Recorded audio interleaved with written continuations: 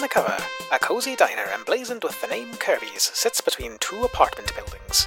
In the window of the diner, we can see infantry seated at a booth with a handsome young man in suspenders. Across from them, Lady Goliath sips a cup of coffee. On the fire escape to the left, we see Eliza Highwire peering down the adjoining alleyway with intense curiosity and a mischievous grin. To the right, the trench-coated form of the Silence swings into a window with fluttering pastel curtains. The caption reads, "What secrets will be revealed? What hearts will be broken? What monsters await our heroes? Find out in this issue of Hindsight's Gold Age, Time's Looming Shadow." Welcome back to the Gold Era. It's been a hell of a time. So to recap, we've got three heroes with us. We've got Infantry, the Silence, and Highwire, and we just had a fight with a giant dust monster that kind of sprang up from the corpse of a really ancient Professor Paradox, the younger version of which has now skedaddled. But up in the sky, we've got Axiom, who is very swiftly coming down towards the rest of our kids, and we've got... God, I wanted to call her Olivia. She's not. She's Lady Goliath, who is coming in from the side. So, first question. As Axiom touches down in the middle of this big circus with this floating huge emerald in the middle and kind of eyes the three of you up, what do you do?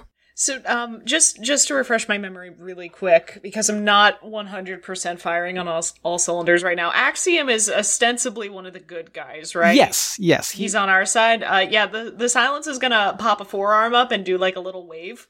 Cool. I think he kind of like gives you like a little bit of an eye and then kind of like a little salute sort of thing, because he is very much a military sort of hero in the vein of like a Captain America at this point in time. Gotcha.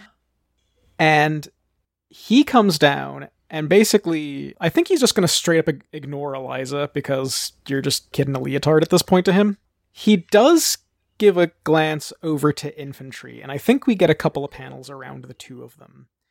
And I think what that looks like is, first off, Infantry, what is the expression on your face when you see, Axiom, probably for the first time in at least like a year? I think Infantry is trying not to look at him.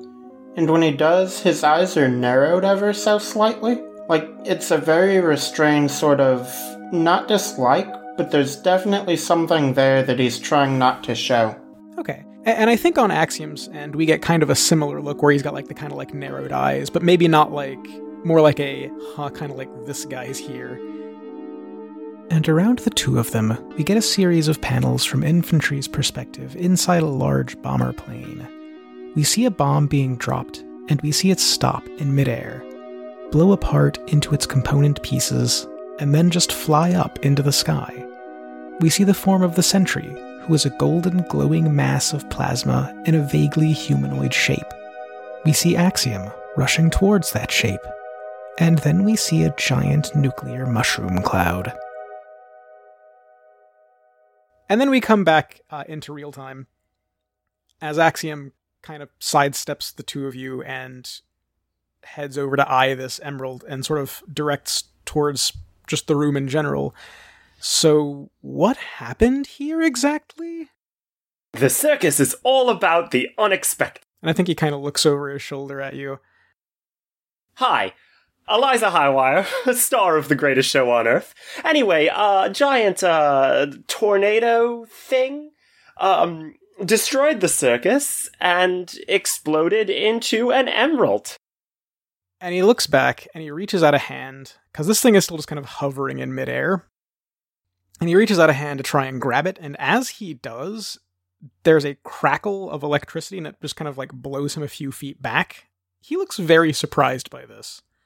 And at this point, Lady Goliath is kind of entering from the other side, claps Infantry on the back, kind of looks around at the rest of you, goes, "Oh, wow, you kids did a great job in here. Look at that. No casualties at all."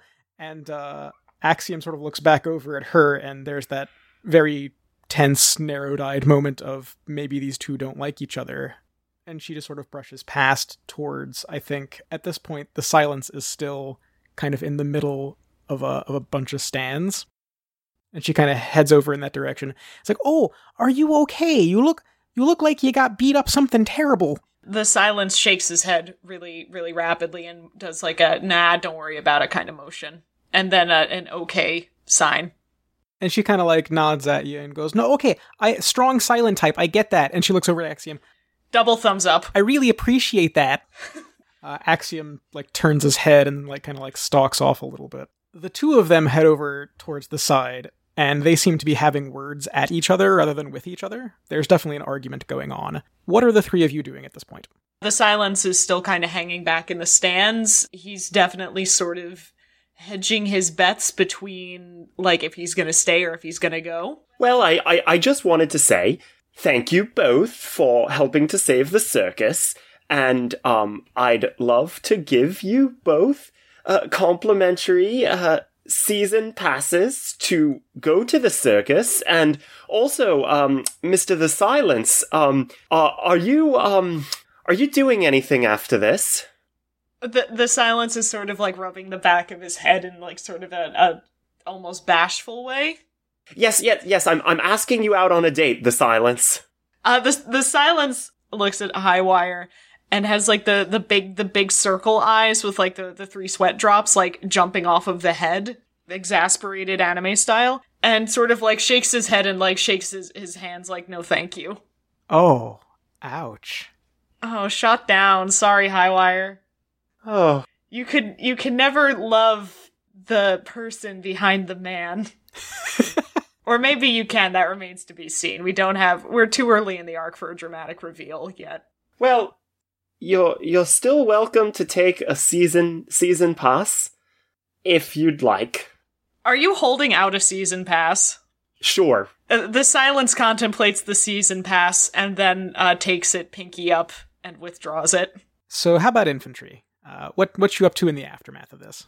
Well, at first he is pretty much just straight third-wheeling on Highwire and Silence, but as that situation gets a little more awkward, he's going to deny the season passes. With all due respect, ma'am, it's all part of a day's work. I feel weird taking any sort of extra payment.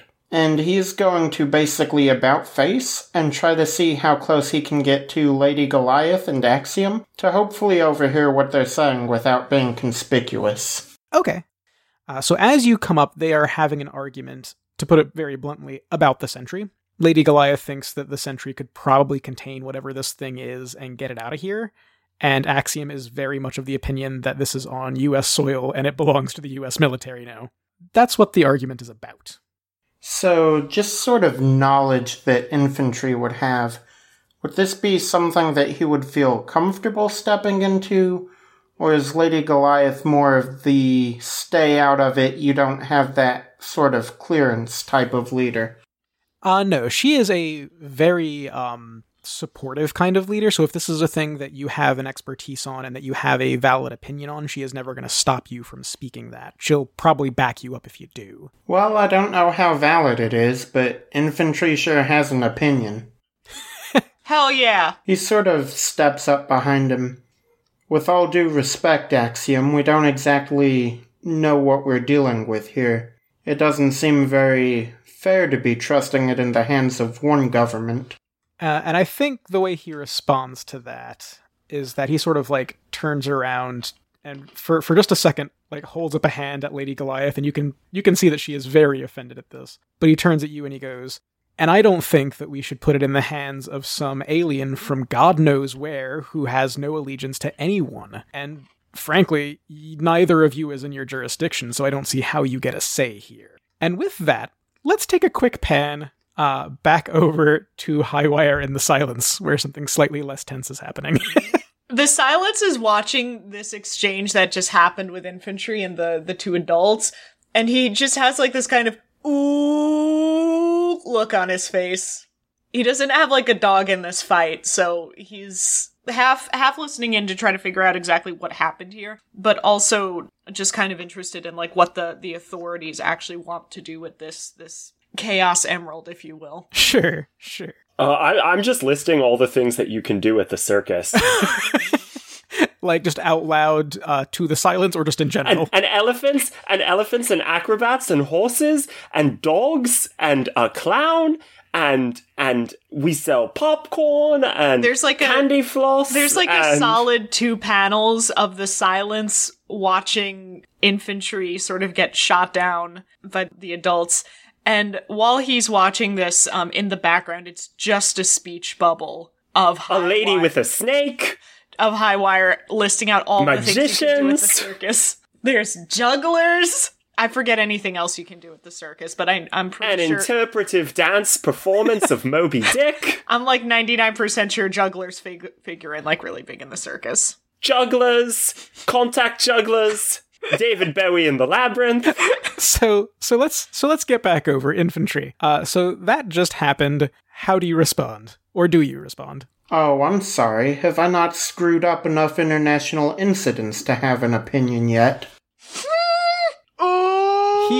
He like just frowns at you and he like points a finger like right into your chest like he's about to really rip into you. And Goliath grabs his arm and just forces it away from you, looks over at you. Roger, thank you very much. We will talk later. And then she looks over at Axiom. You, me, outside right now. And she hauls him out of the tent, which does leave the 3 of you alone in here for a moment. You can hear sirens. You can hear ambulances.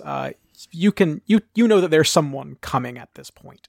Well, the Silence goes up to infantry and offers his hand to like a handshake, like a pleased to meet you sort of thing. Yeah, infantry does the, not sure if it's military specific, but like the deep hand where you like grab each other by the forearms instead of handshaking.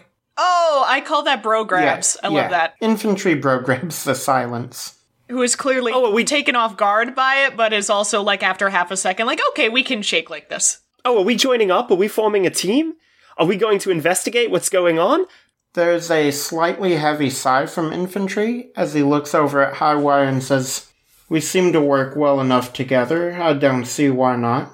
Nice. And I like that as kind of a panel to sort of end that particular scene on. We are going to flash forward a couple of days. And in those couple of days, I want to get some very brief solo moments with people. And I want to start with the Silence. So this is you getting home, probably later that night, or maybe even close to morning. I'm going to leave that up to you. Yes, hot dog. That's exactly what I was hoping for. The cat has also joined me. I will try to keep him polite. That's fine. You just have a house cat in character. It's fine. They probably do. They probably have like a tabby cat or something running around to like take care of mice and bugs. Yeah, the Silence gets home probably pretty late, like midnight-ish. I do want to, when you get home, you do have a sibling, and David is awake, and I was actually just going to see if you could tell me a little bit about him. Yeah, so I think what happens is, first, we get the interior shot of a bedroom that's, it's nighttime, so there's like a couple of lights, maybe from like the street lights outside, slanting into the room. It's very clearly a woman's room. There's like the vanity with like all of the beauty products and stuff on there. There's like a closet that's open with like a couple of dresses. And we see the window open from outside, and then we see the Silence throw his leg into the window and sort of like climb into the room. And we see him take off his coat, and we see him take off his hat. And as he takes off his coat, we see that the coat adds like a considerable amount of bulk to him. Like after he takes it off, we can kind of see that his frame is actually like kind of slight under there. The hat comes off and the shoes come off, and we realize that the Silence is actually like shorter than he comes across in the initial drawings of him on the panel. And then he sort of leans down in front of the vanity, and we see him reach onto his face and pull the mask off. And staring into the mirror is the face of a young woman. And she's got dark hair and dark eyes. And her lip is pretty roughed up. She looks like she might have the beginnings of a black eye going on. And she looks into the mirror and she says, "Well, Norma, you really did a number on yourself this time, huh?" And I like that as kind of from the doorway, you kind of hear someone like clear their throat. And I like that as an intro for David there. I think he's got probably like a nice mug of either like hot tea or hot chocolate or just something, like whatever Norma would prefer there. And he's been waiting up for you to get home. Yeah, and Norma is wearing like the men's shirt tucked into the trousers. She sort of slides her suspenders off her shoulders, so they're kind of dangling around her knees. and she, like, very, very quietly opens the door and, like, sticks her head out and makes sure that their dad's gone to bed. And then she sneaks down the hallway and goes into David's room, and David is sitting there with the mug of tea. Mm-hmm. And as you enter, obviously, you know, they're kind of like dash-lined voice bubbles to show that people are being quiet, right? And he's like, geez, you got real banged up tonight. Yeah, today was kind of a real humdinger. Finally, now I get to talk. I should have my page of 1940s slang up. Yes! Finally. So, yeah, Norma sits down on David's bed and she takes the mug of tea and, you know, she starts sort of recounting what happened. She was out in the streets, you know, busting up some chrome domes who were trying to steal from the jeweler. And she met up with another superhero named Infantry, and they wound up going to the circus. And there was this whole thing where, like, there was this big old Sandman who, like, exploded and turned into an emerald, and then, like, you know, the army showed up, and there was another girl there who was in the circus, and God love her, but she's got a thing for the silence, so I gotta watch out for that one. And, you know, she's going through all of this stuff, and then, you know, she snuck out and she came home. Nice. And I think David is very, very, like, wrapped on really everything that you're telling him here, because this is as big a thrill for him maybe as it is for you. Maybe more because he's not actively getting hurt. Yeah, he has nondescript 1940s wasting disease, so he can't really get out and do a lot of heroing. But what he does do for you, he's actually got something that he's been working on, because while he can't physically go out there, he can at least keep an eye on, like, the newspapers and see, you know, leads for the silence to get into. Yeah. So he's got a big, like, folding cardboard kind of mock-up with a bunch of newspaper clippings on it. And they all point to this gallery opening that's happening later this week for the Walter Gibson collection, featuring the Byzantium clock. And he's basically got a lot of stuff circled that, like, a bunch of criminals that have been doing petty crimes around the area have been captured, and a lot of them have ties to Professor Paradox, and this is like a clock thing, and that's like his thing. So David is very interested to see if you think that this might be worth looking into. Yeah, Norma sees oh my gosh, I love David. immediately endeared to my podcast brother. Norma looks at it, she goes, "Oh my God, Davy. This is the guy that they were talking about in the circus tent, Professor Paradox." And he's like, really? What were they saying about him? Well, I think that he showed up before he exploded into sand. Wait, but then he was there again, but younger. He can time travel, right? Yeah, I think so. Oh, geez, this is the kind of dope that the other two are going to need to know about.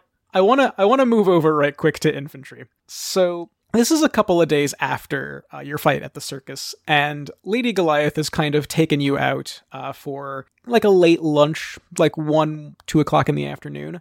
And she is very much about her people's personal lives, so she is taking out both you and William. And this is a diner called Kirby's. And right quick, Roger, what are you having at Kirby's? What level of diner are we talking about here? Is this like a sit-down place, or like a... Yeah, this is like a sit-down diner.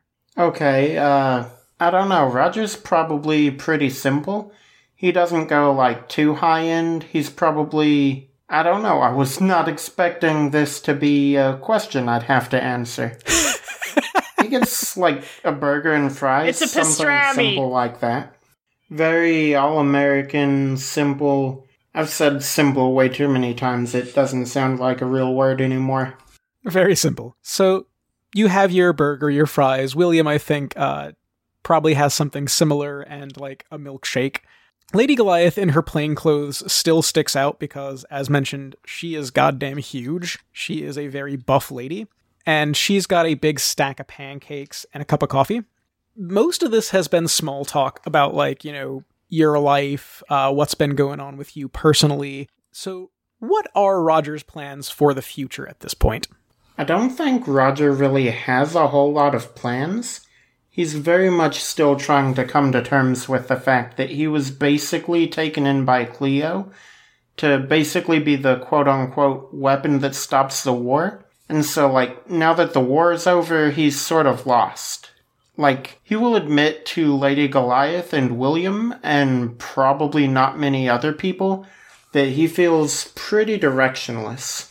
Yeah, and I think LG kind of picks up on that. Like, she definitely knows that there's something going on with you, and so she's trying to maybe help suss out a direction for you. So, what were you interested in before you joined up with the army? Well, before the accident, I liked art, I liked photography, but this isn't, I don't know, I was photography was my big thing. I don't know, it's what I like to do. And I think William at this point, through like a mouthful of French fry, kind of looks over and he goes, "Have you ever thought about being a newspaper photographer? I mean, I'm sure you could go into some pretty dangerous places that a lot of people couldn't, right?" You got a point. It would be a waste of all this to stay off the field. I feel like I would be on the wrong side of the camera at that point. And Lady Goliath kind of shrugs. Well, Roger, that's ultimately up to you. Wherever you feel most comfortable. Like, if you're comfortable and if you feel like you're really making a difference punching bad guys in the face, then, I mean, who am I to say no, right? But if you're not being fulfilled doing that, then do what makes you happy, right? Yeah, it's just something I haven't put a whole lot of thought into. And he reaches over and takes a big drink out of William's milkshake to stall for time. He doesn't really know what to say, so he's just drinking to pass the time, basically. I think William does that thing where he like leans his shoulder into you and gives you like a little shove with it, like, very affectionate but like you jerk kind of motion. And at that point, you hear another voice from behind you, and this is a familiar one, who says, "Yeah, you should really rethink what you want to do with your life." And you turn around, and this is Plainclothes Axiom, who just slides into the seat next to Lady Goliath and kind of like rubs the back of his head and goes, "Hey, sorry about how that went last night. I was not in a great place. I talked to LG, and we came to an agreement. And either way, I shouldn't have talked to you the way that I did. You're definitely an established hero. You're a better person than that. You didn't deserve that." And I think what he's doing is actually shifting your labels. He is shifting your superior up and your danger down. You are an established hero. You are smart. You make good calls. You're not a danger. Well, I can't do either of those without marking a condition, so I better go ahead and roll to reject. Well, go ahead and try to reject that influence. That is an 8. Okay, alright. So you can choose one off that list. You want to clear a condition or mark potential by immediately acting to prove them wrong, shift a label up and down, or cancel their influence and take +1 forward against them. Do you no longer care what Axiom thinks about you? Yep, I'm gonna take influence from Axiom. Nice. So how does that read on the page? I think we get, as Axiom slides into the booth, we get the world's largest eye roll from Infantry, and then as he's talking, Infantry's eyes just sort of narrow a little more each panel. With all due respect, I know who I am, and I appreciate what you're saying, but I'm not a big fan of you telling me I need to rethink what I'm doing with my life. I think that panel, we definitely see Axiom realizes that he done stepped in it, and it's a very tense sort of moment there. And at that point, I actually want to move on over to Eliza. So, after the authorities showed up, they realized that they couldn't move this thing, and so they have roped off basically the entirety of Simone Park because they don't know what the hell it is. At this point, most of the circus folk are staying in temporary quarters outside, and obviously future shows, for the moment, are on hold. So the question is, Eliza, what have you been doing with your time? I mentioned Eliza also does some crime fighting along with some of the other younger members of the circus. So I think that's sort of been what they've been prioritizing, is just sort of keeping the area around the park safe, because obviously there's a lot of rubberneckers and things can get a little chaotic when there's that many people around. So just making sure that everybody sort of stays safe. Okay. So you're out one evening sort of, patrolling as you do. You've probably, foiled some minor purse snatchings and some, petty vandalism. Are you just down on street level, or are you doing a Batman thing where you're up on the rooftops and acrobaticsing your way across? Excuse me. Would I ever do anything that wasn't over the top and extra? That's why I was asking. The ground? Walking on the ground? I just wanted to establish, right, where you're at. R.I.P. to pedestrians, but I'm different. Right? Okay, so you're up on a rooftop, and you are making your way across when you see a couple of figures down in the alleyway below you. And you take a look down there, and you actually recognize one of these. It's Vivian Infernus, and a strapping young feller in a very fancy outfit, and they appear to be mildly canoodling. Well, if there's one thing that Eliza loves, it's the circus. But if there's another thing that Eliza loves, it's the hot goss. So Eliza is going to kind of like shimmy down a drain pipe to get closer where she can listen. And actually, I could roll straight up creepin' since that's literally what I'm doing. Well, I'm glad you're being honest about yourself. Honesty is important. Which lets me roll to scope out a person or place. Sure, yeah, go for it. Okay, that is a 14. So I am going to... Can I ask, like, who or what here is not what they seem to sort of figure out, like, what's the deal with this guy? You absolutely can. And I think the way that plays out, so you're kind of like staying out of sight and just sort of like basically creeping, right? Yeah, I'm straight up creeping. Have you shimmied down to like ground level at this point? Or are you just like... No, I'm not at ground level. Okay, so like on like a fire escape above maybe? Yes. Okay, cool. So you can kind of hear them talking a little bit. And first off, you get a better look at this guy. He is very broad, very like muscular, very, very built. He's wearing a pea coat, like a nice big overcoat, and a little top hat. He looks very fancy. Looks like he just came from like maybe like an opera or, you know, like a fancy theatre play. And Vivian is asking him, are you sure this is gonna work? Are you sure that, like, can I really? And she, like, leans into him and, like, looks up at him with, like, this big doe eyes. Can I really trust you? And he, like, kind of, like, leans down and puts, like, a little kiss on her forehead. And he goes, if you can't trust me, you can't trust anything. And then he turns and he looks up at the sky where we see a full moon. And then he howls. And then he turns into a freaking werewolf. What? What the fuck? Technically I get another question. You do, go for it.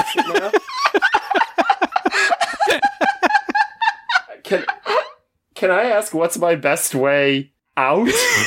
They don't seem to have noticed that you're here, so you could, in theory, just like head back up this fire escape. She just starts whistling and walks away.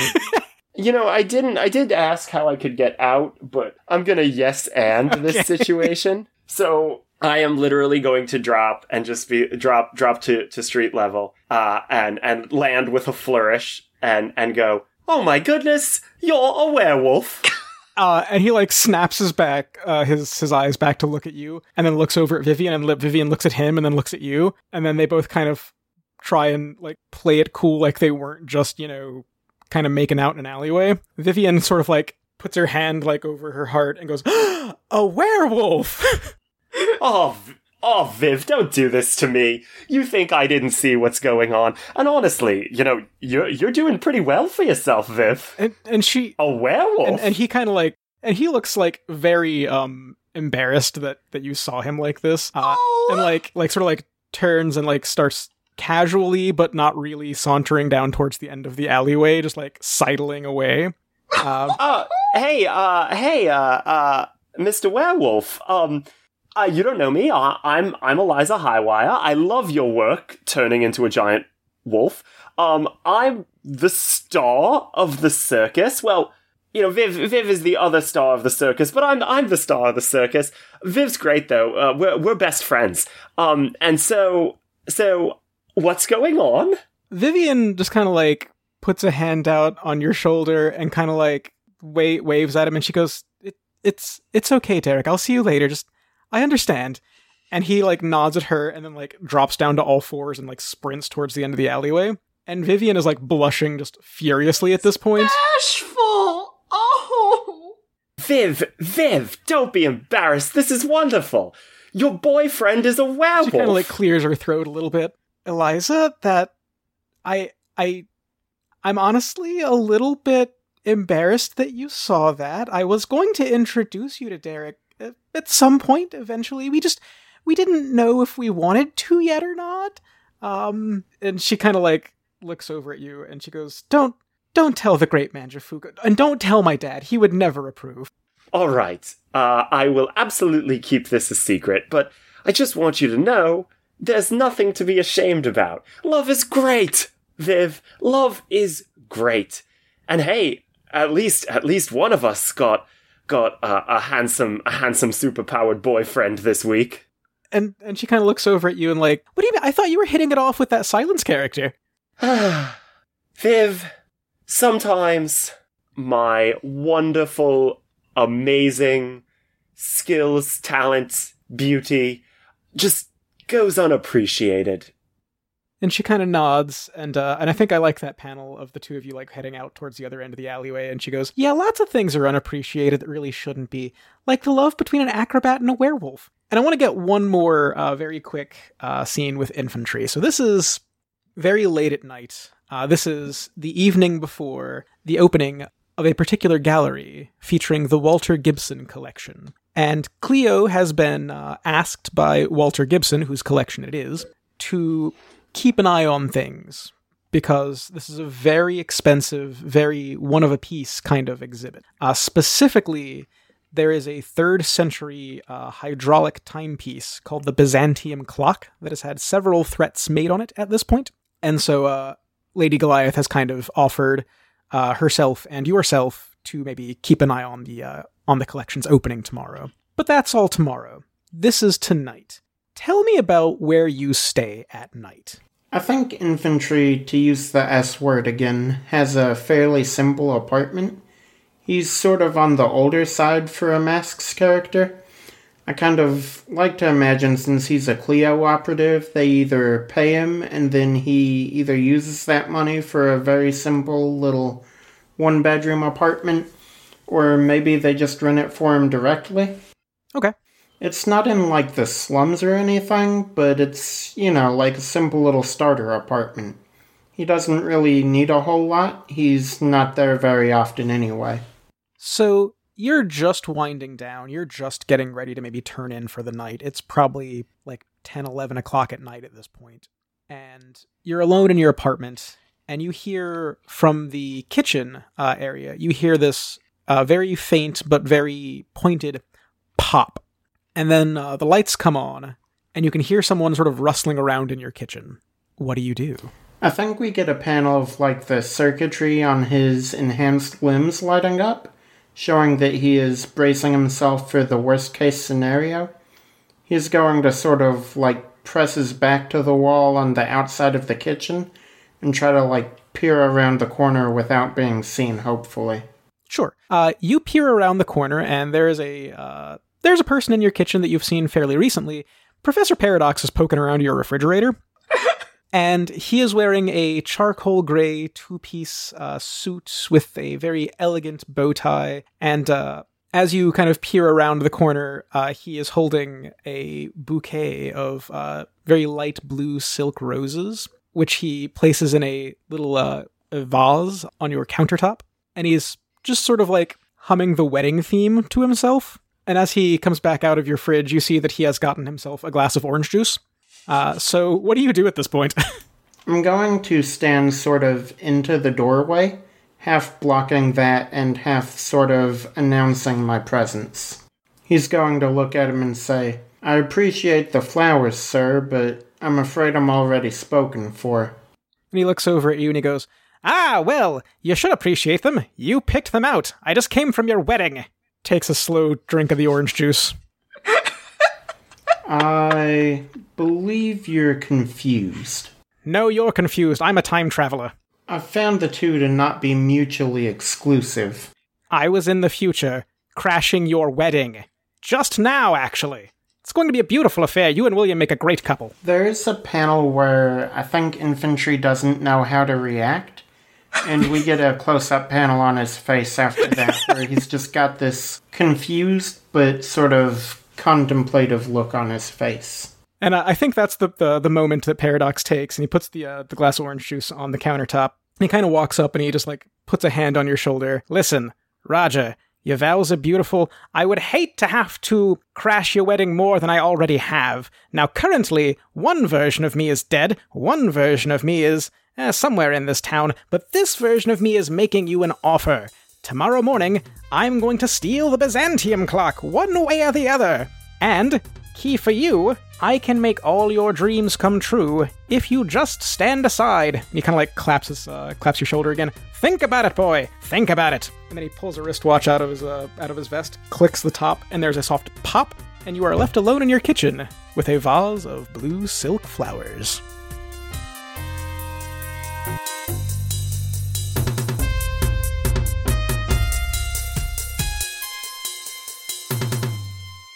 Masks: A New Generation is written for Magpie Games by Brendan Conway. It is made of plenty rugged pills, patsies, and pallies, all cute as a bug's ear in spandex. It's real kippy, so shake a leg and drop some lettuce on it, you pip. Infantry is played by Andy. You can find him and his many other projects on Twitter at AndyLion92. The Silence / Norma Kelly is played by Lee of the Rollout podcast. You can find them on Twitter at It's Hamhocks. Eliza Highwire is played by Evan of the Rollout podcast. You can find him on Twitter at Uncle Petunio. Lowdown is that Apex City is GM'd by Jeremy, which same scrub also writes the music and edits this podcast. Our album art was provided by Ash Brent. Find them on Twitter at Cinder_Brent, on Instagram at Brent.Ash, and on Tumblr at Kimmons. Find us on Stitcher, iTunes, Spotify, or whatever clip joint you prefer, Cinder Dick. Follow us on Twitter at Apex City Cast. Thank you for listening, and we'll dig you next issue.